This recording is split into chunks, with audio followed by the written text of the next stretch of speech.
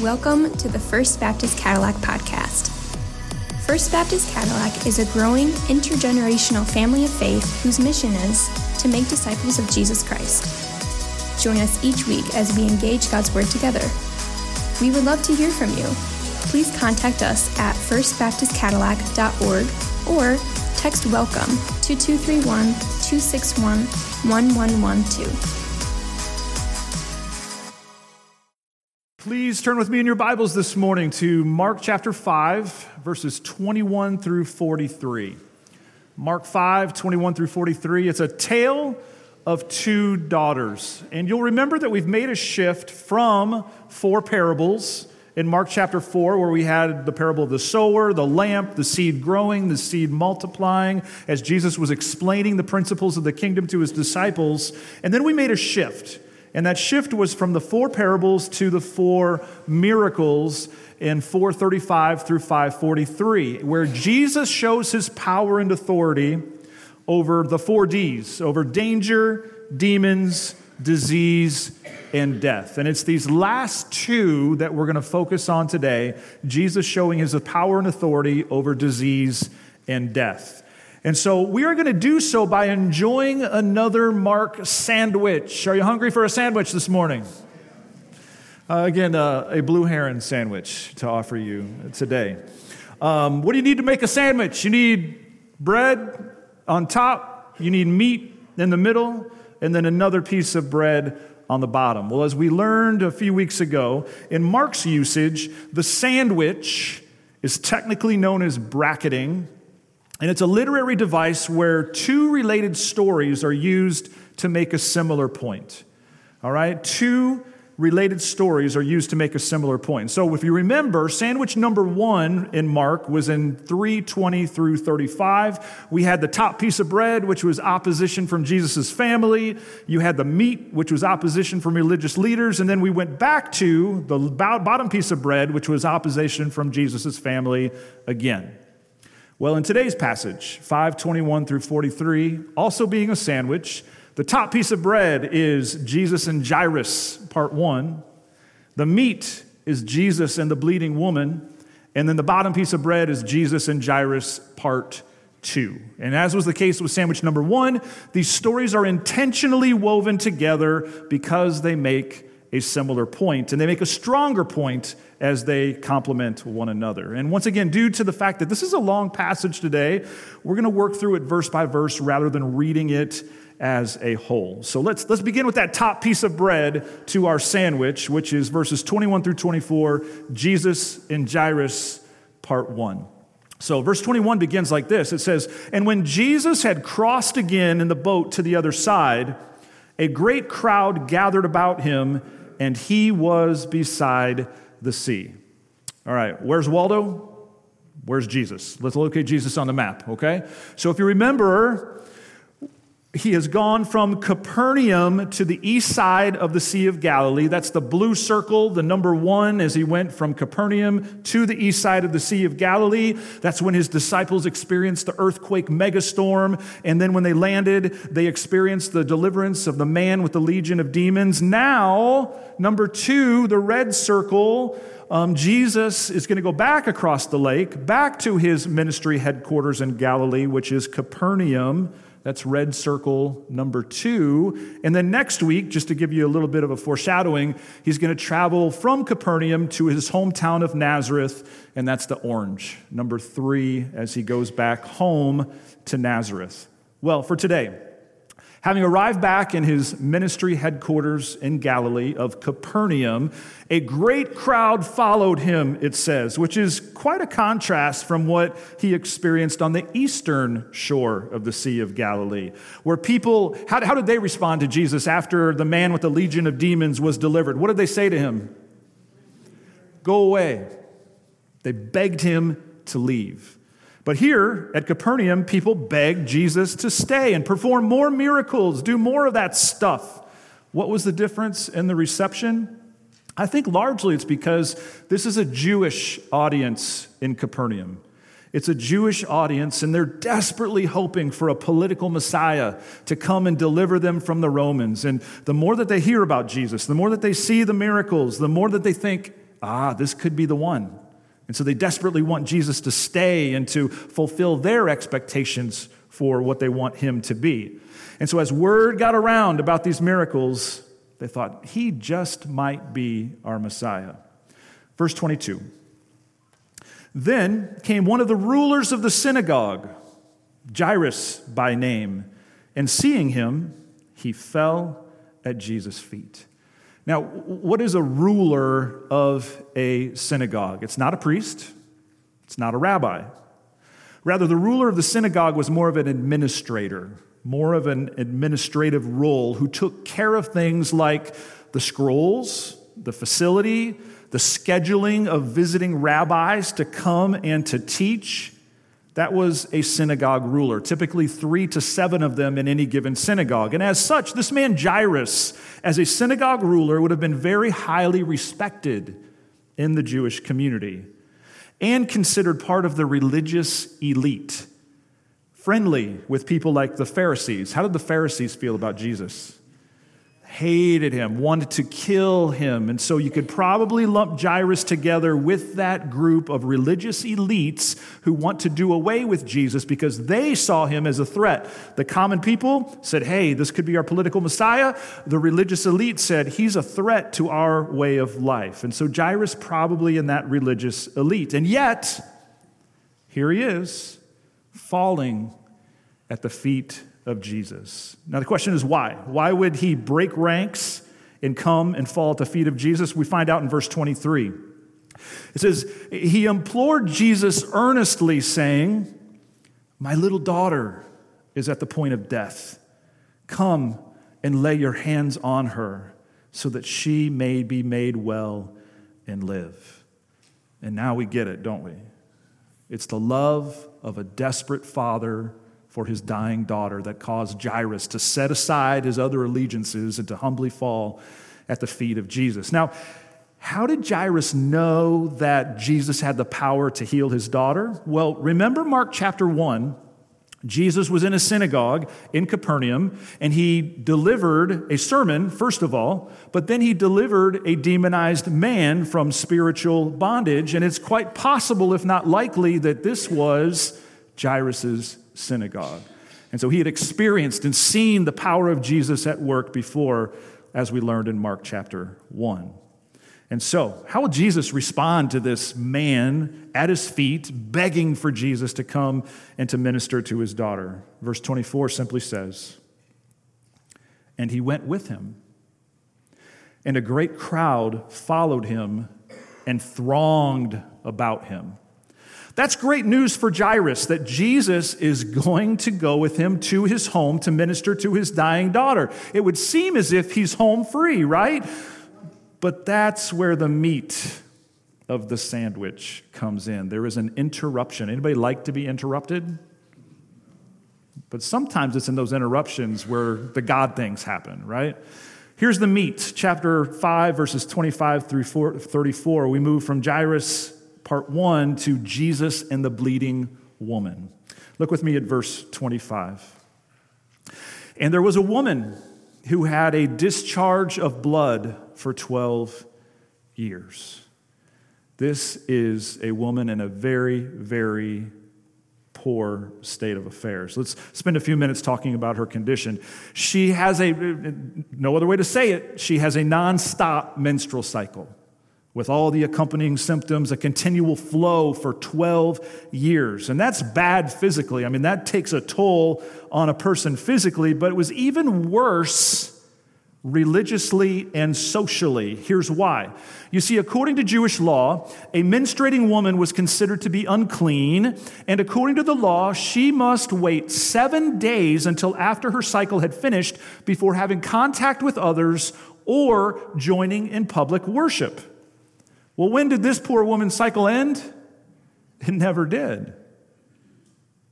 So think about it. This woman has not been able to worship or live in close proximity in relationship for over a decade. It grew worse. You see, in her desperation, and we can see why she would have been desperate, she spent all her money on an attempt to find a physical remedy for her situation. And they did offer some physical remedies in that day, but they were largely based in superstition, and they were crazy. Listen to this. One prescribed remedy for this condition was to carry the ashes of an ostrich egg in a lined bag in summer and a cotton bag in winter. It gets worse. Another proposed treatment for someone with this condition is to carry a barley corn from the dung of a she-donkey.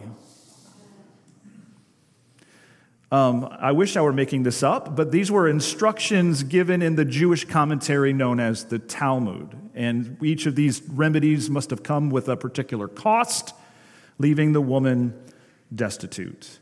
So now she's broken physically, relationally, religiously, and financially. And so we read in verse 27, she had heard the reports about Jesus and came up behind him in the crowd and touched his garment. For, she said, if I touch even his garments, I will be made well. Now, she's breaking a whole bunch of rules, isn't she? As an unclean woman, she is not to be around people, let alone touching them. And technically, she has made every person that she has touched ceremonially unclean. So in her desperation, she hoped to secretly touch Jesus by faith, to touch the garment, and then to sneak away and to be anonymous.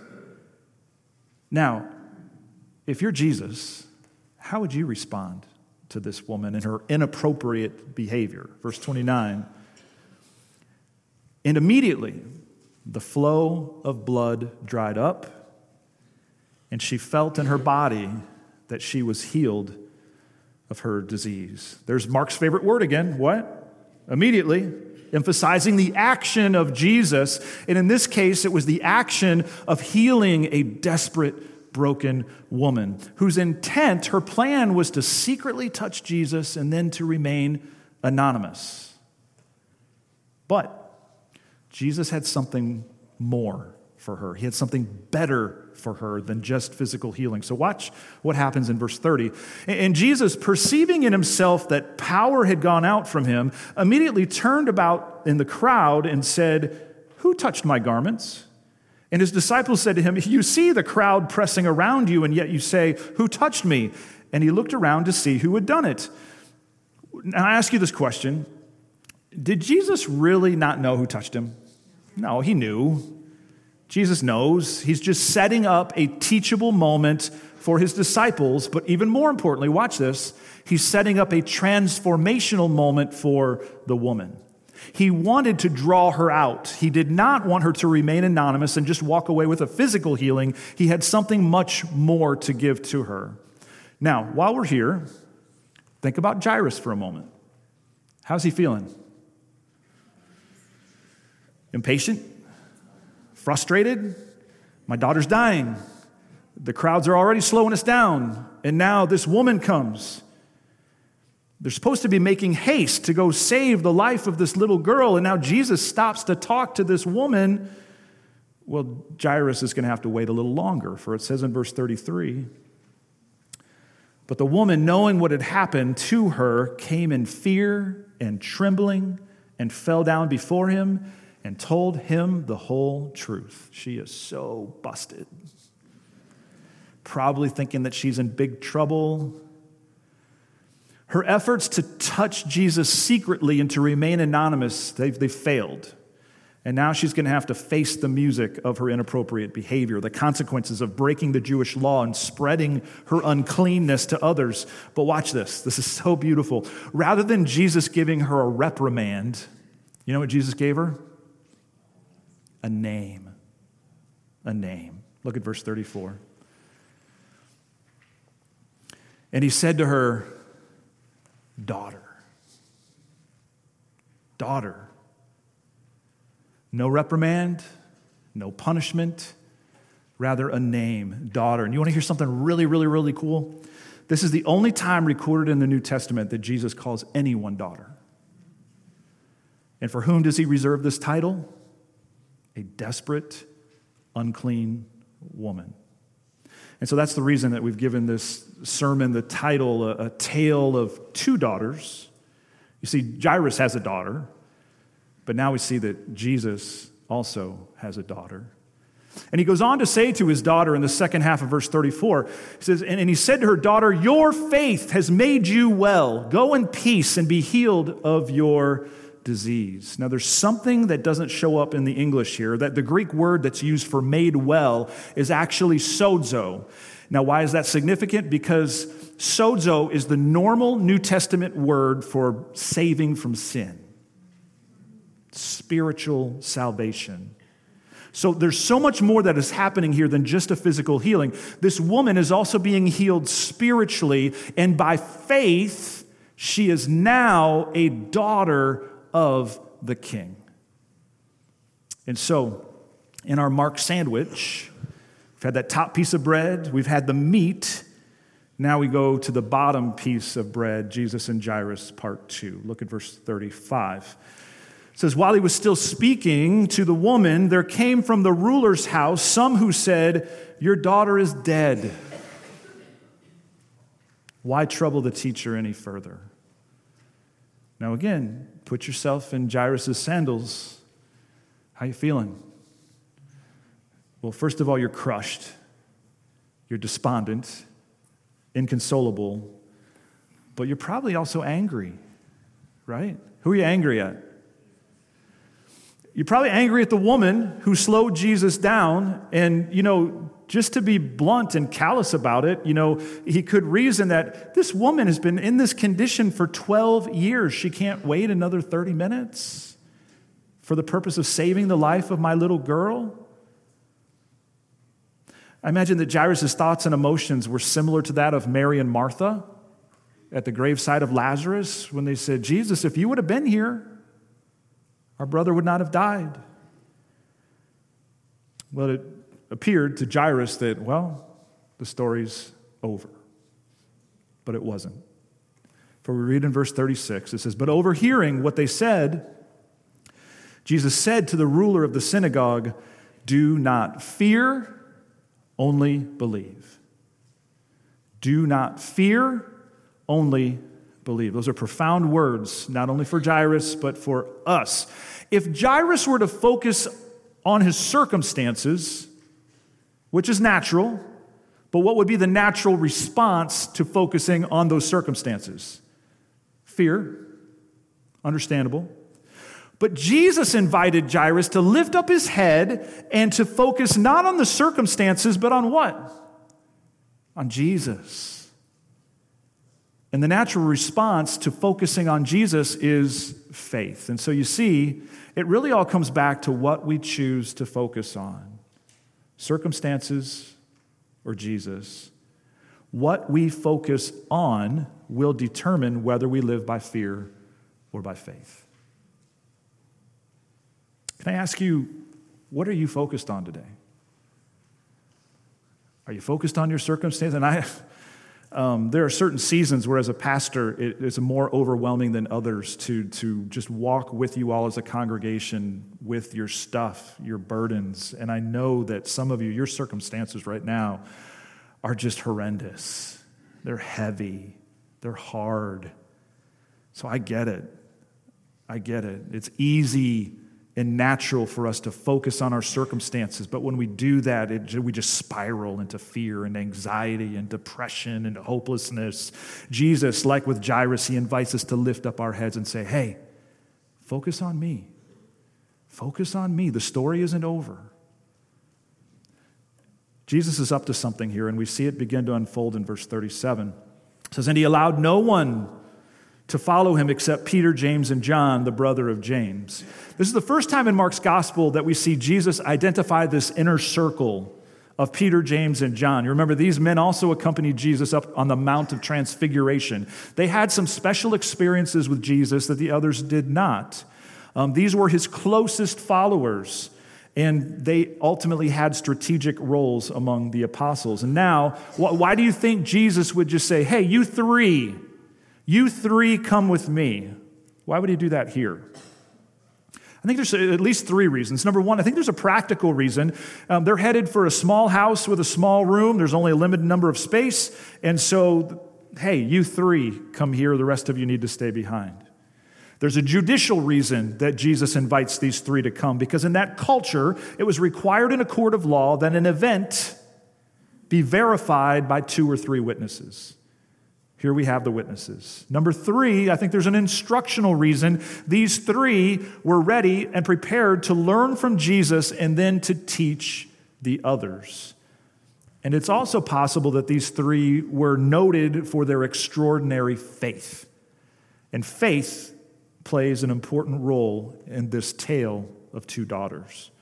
Well, what exactly is the scene that Jesus, Peter, James, and John are walking into? Verse 38, they came to the house of the ruler of the synagogue, and Jesus saw a commotion, people weeping and wailing loudly. And now they had some interesting traditions, some interesting ways of grieving in that culture. They would actually hire professional mourners, people who made a living by just kind of like going from tragedy to tragedy, and they would be hired mourners, and they would rend their clothes, they would tear their hair, and they would wail. And I imagine a person such as Jairus, being as important as he was, there was probably an extra large group of hired mourners here. Further, they would also hire flute players to come and play these really sad, discordant songs to kind of contribute to the wailing. And now, I don't mean to say that there wasn't genuine grief there, because there was, but they kind of orchestrated it to an even greater intensity by hiring these people to come and to make a big spectacle of the grief. It was in this environment that Jesus said in verse 39, when he entered, he said to them, "Why are you making a commotion and weeping? The child is not dead, but sleeping." Now, is Jesus being delusional here? He is not denying that the child literally had no pulse. The child was dead, just like Lazarus was dead. And Jesus said a similar thing to the disciples about Lazarus. Hey, he's asleep. What he is saying is he's looking at the situation through eyes of faith and what will happen, what will come to pass. And so verse 40, how'd the crowd respond? They laughed at him. They laughed at him. This was not the laughter of humor. This was the laughter of scorn, of ridicule, reminding us that those who see through eyes of faith and live by faith, guess what? You are going to be ridiculed by the world. You are going to be laughed at. Graduates, when you walk in to your job, when you walk into school, you're likely, if you are faithful to what is true in God's word, you're going to be laughed at. You're going to be ridiculed. It's part of the cost of discipleship. It's part of what it means to follow Jesus. Jesus himself was laughed at. His disciples were laughed at. And the tragedy in the story is that those who laughed at Jesus, guess what? They missed the miracle. Here's why. In verse 40, he put them all outside. Now that's a little bit too gentle. In the Greek, it's ekbalo, which means he kicked them out. He threw them out. There's some force into this. Jesus was not having it. He was not having their lack of faith. He was not having their scorn and their ridicule. You know, faith is contagious, is it not? But so is lack of faith. Faith being contagious, that's part of the reason that we are called to gather together and to bring contagious faith with us, that we can infect one another with our faith. But also be careful. You hang around with faithless people, that is also contagious. So it says in the last part of verse 40, Jesus took the child's father and mother and those who were with him and went in where the child was. Verse 41, taking her by the hand, he said to her, "Talitha kumi," which means, "Little girl, I say to you, arise." And immediately, there it is, the girl got up and began walking, for she was 12 years of age. And they were immediately overcome with amazement. So, remember all that weeping that was going on in the room previously? Now there's more weeping, but it's a different kind of weeping. What kind of weeping is this? These are tears of joy, amazement, thanksgiving, perhaps tears of adoration as they recognize that they're in the very presence of God Almighty. This Jesus, who had earlier demonstrated power and authority over danger, demons, and disease, now demonstrates his power and authority over death. Just as it says in Romans 4:17, Jesus is he who gives life to the dead and calls into existence the things that do not exist. And in the presence of this power and authority, it was certainly appropriate, just like the disciples in the boat. When they saw that power and authority, when the storm was stilled, they said, "Oh, who is this?" And they were actually in fear. Now we have people astonished because they see power and authority over disease and over death. Surely they would go out and tell everyone what had happened, but then the passage ends curiously with Jesus giving these instructions in verse 43. And he strictly charged them that no one should know this and told them to give her something to eat. Now, I like that give her something to eat part. It kind of shows Jesus' compassion. Hey, the girl's hungry. Who knows how long the girl had been in this? She needs to eat. She needs her physical strength. Jesus cares. Jesus cares about your physical well-being. But why would Jesus strictly charge the others not to say anything about this? Well, I think because one of two things were bound to happen. Number one, as Jesus' enemies learn about this, what's going to be their response? They're going to be even more motivated to kill him, and his time had not yet come. And then as his fans hear about this, what's going to be their response? Oh, even more. This is our Messiah. This is the one who's going to come and set us free from the Romans. Let's go set him up as king. And Jesus is like, no, my time has not yet come, and that's not even the purpose for this chapter in my ministry. So Jesus wanted to just quietly slip out of town. Ultimately, word's going to get out, but he wanted to get out of town. And next week we'll see he heads to Nazareth. Well, as we put the tale of two daughters together, I found this fascinating. There's some interesting points of connection. Maybe you made some of them. Let's look at them on the screen. Jairus was wealthy. The woman was poor. Jairus was respected. The woman was rejected. Jairus was honored. The woman was ashamed. Jairus was a synagogue ruler. The woman was a synagogue outcast. Jairus had a 12-year-old child. The woman had a 12-year-old malady. Jairus had 12 years of joy with this child, while the woman had 12 years of sorrow in her sickness. Jairus came publicly to Jesus. The woman came secretly. There was a delayed healing for Jairus' daughter. The woman experienced an immediately healing. In Jairus, the healing of his daughter was intended to be secret, but for the woman, it was intended to be public. Isn't that interesting? And you can kind of see the reason for the sandwich, why these are interwoven together. Now, I think it's important that we wrestle with a very difficult question this morning, and we're not going to have the time to give it its just due.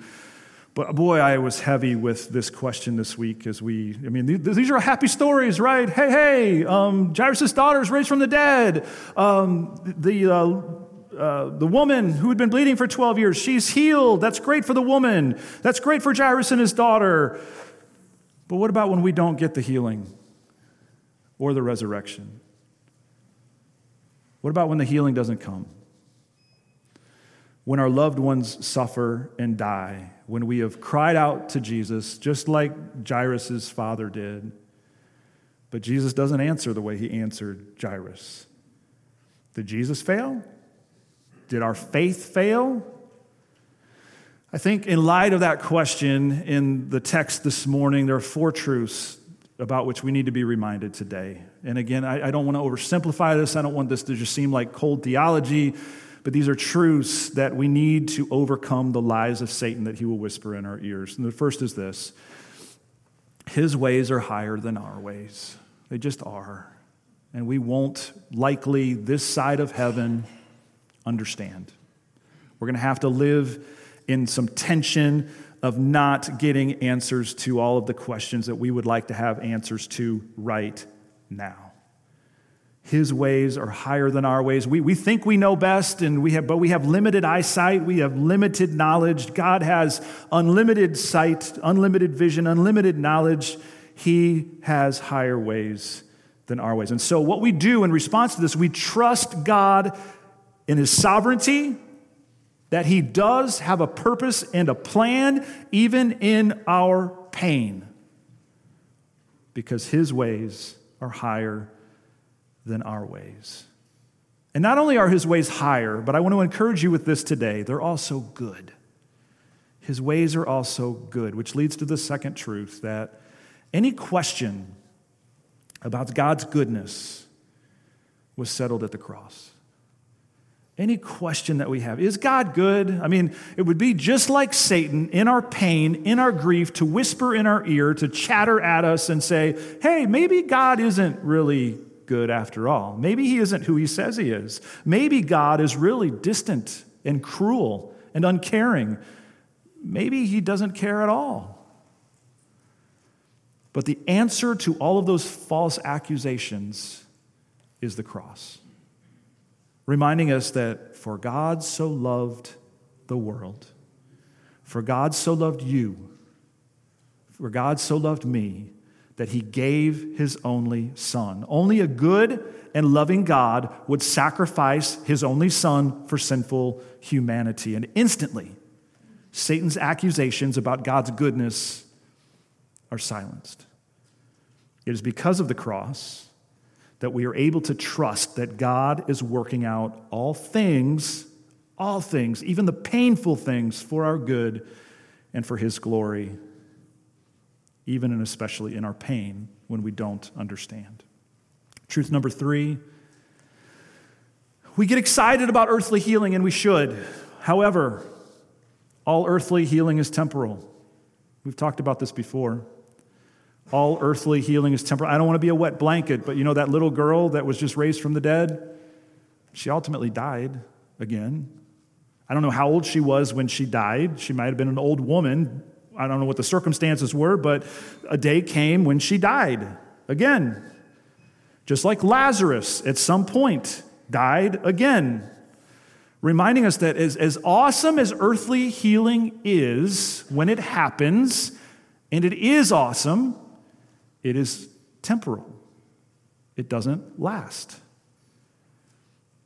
Such is the nature of having physical bodies made of dust, living under a curse of sin in the sin-infected world in which we live.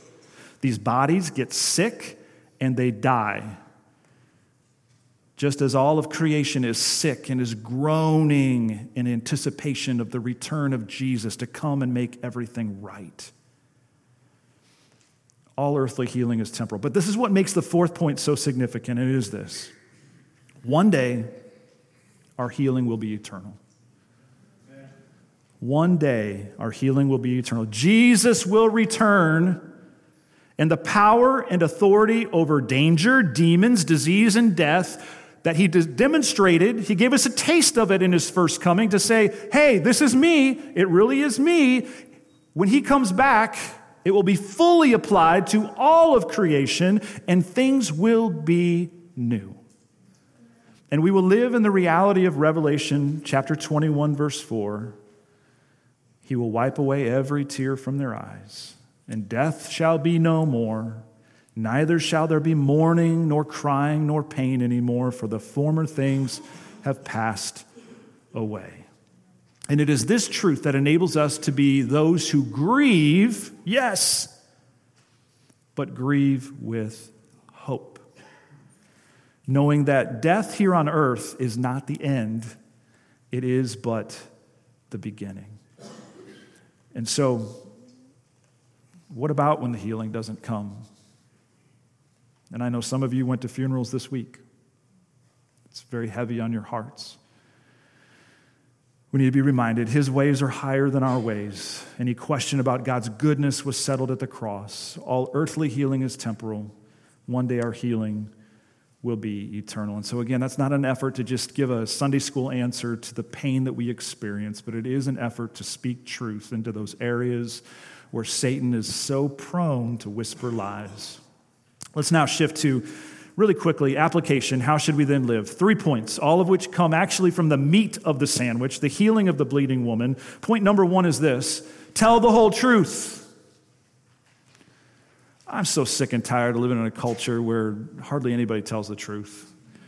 And even Christians, we shade the truth, we twist the truth, we tell part of the truth. Look back at verse 31, where Jesus called out the woman after touching him. Verse 33. The woman, knowing what had happened to her, came in fear and trembling and fell down before him and told him the whole truth. This is the key to spiritual freedom. Full and complete transparency as we confess sins to God and to trusted brothers and sisters, not sugarcoating it, not whitewashing it, telling the whole truth about it, not just some of it, but all of it. Not sanitizing it, trying to put our best self forward, but giving God and perhaps a few others all the gory details. Why? Because it's when we tell Jesus the whole truth that he knows anyway, doesn't he? It's when we take that humble posture, that humble position, then we receive his grace to be set free from our spiritual bondage. The Word of God says, humble yourselves before the Lord, then he will lift you up. A lot of people down here living in the muck because they won't humble themselves. They won't tell the whole truth. A lot of believers, you're not set free from your spiritual bondage because you're not willing to humble yourself. Is that going to be humiliating? Probably. But as we've seen, that's part of what it is to walk with Jesus. Are you telling Jesus and others the whole truth? That's the key to being set free. Next, turn to the great physician. Turn to the great physician. This point comes to us from verse 26, where it says, of the woman, she had suffered much under many physicians and had spent all that she had and was no better, but rather grew worse. Where are all my medical professionals this morning? You're afraid to raise your hand right now. This is not about you, okay? This is not about you. We thank God for you, okay? This is about all that superstitious stuff that was going on back then. The bleeding woman tried all kinds of other, quote, physicians to meet her need, but they all left her wanting and broke, worse than when she started. Now, here's the application for us. We have sick souls. We have sick souls, and we turn to all kinds of physicians, don't we? We turn to substance, we turn to alcohol, we turn to marijuana, we turn to pornography, we turn to all kinds of things. We turn to busyness, we turn to entertainment and pleasure, we turn to religion, all kinds of other physicians to deal with our sick souls, and they leave us wanting and broke. And like the woman, we're worse than when we started. There's only one place to go. That is the great physician, Jesus himself, who is willing and able to heal our sin-sick souls. We must turn to Jesus as the great physician alone. And part of that turning to him, listen carefully, is back to point number one, telling him the whole truth about those other physicians that we've sought after. Because that's idolatry. We turn to Jesus alone. So we tell the whole truth, we turn to the great physician. Thirdly, we touch him in faith. We touch him in faith. Look at verse 27. She had heard the reports about Jesus and came up behind him in the crowd and touched his garment. For she said, if I touch even his garments, I will be made well. Now think about this. In that massive throng, that jostling crowd, how many people do you think bumped into Jesus? Lots. How many people got healed? One. What was the difference? Augustine said it this way. He said, flesh presses, faith touches. There was lots of flesh pressed in against Jesus that day. Lots of jostling, lots of bumping, but only one touched him in faith. And as it relates to us, commentator Dave Guzik, he said this. He says, you can come to church week after week and bump into Jesus. But that isn't the same as reaching out to touch him in faith. That may describe some of you today. You've been coming to church for a long time, but you've just been bumping into Jesus. You come for your weekly bump, been content with that, wondering, though, why you're not living the abundant, victorious life that God's word promises, that Jesus said he came to bring. Perhaps it's because you have not reached out and touched him in faith with humble desperation and said, I surrender all. Jeremiah 29:13 says it very simply. God says, you will seek me and find me when you seek me half-heartedly. No, that's not what your Bible says. When you seek me with all your heart. That's what the bleeding woman did, isn't it? Wholehearted seeking, touched him in faith. What was true for her can be true for you. And so, how should we then live? Tell the whole truth, turn to the great physician, and touch him in faith. Will you pray with me? Father, thank you for this Mark sandwich. Thank you for the beauty of your word. Thank you for how applicable it is to us thousands of years later. God, it is as real to us today as it was then. God, would you give us, by the power of your Holy Spirit, the conviction that we need to know where it needs to be applied to our lives specifically, and then also, God, the power to follow through in obedience. Thank you that you are alive and well, and though there are many times we don't understand why you do the things that you do, we want to declare right now that we trust you. We trust in your sovereignty, your purpose, your plan. And we trust in your goodness, which was proven by the giving of your son Jesus to die on the cross for our sins. We love you. We speak against the lies of the enemy. They have no place in our hearts and in our minds. We pray this in Jesus' name, and all of God's people said, amen.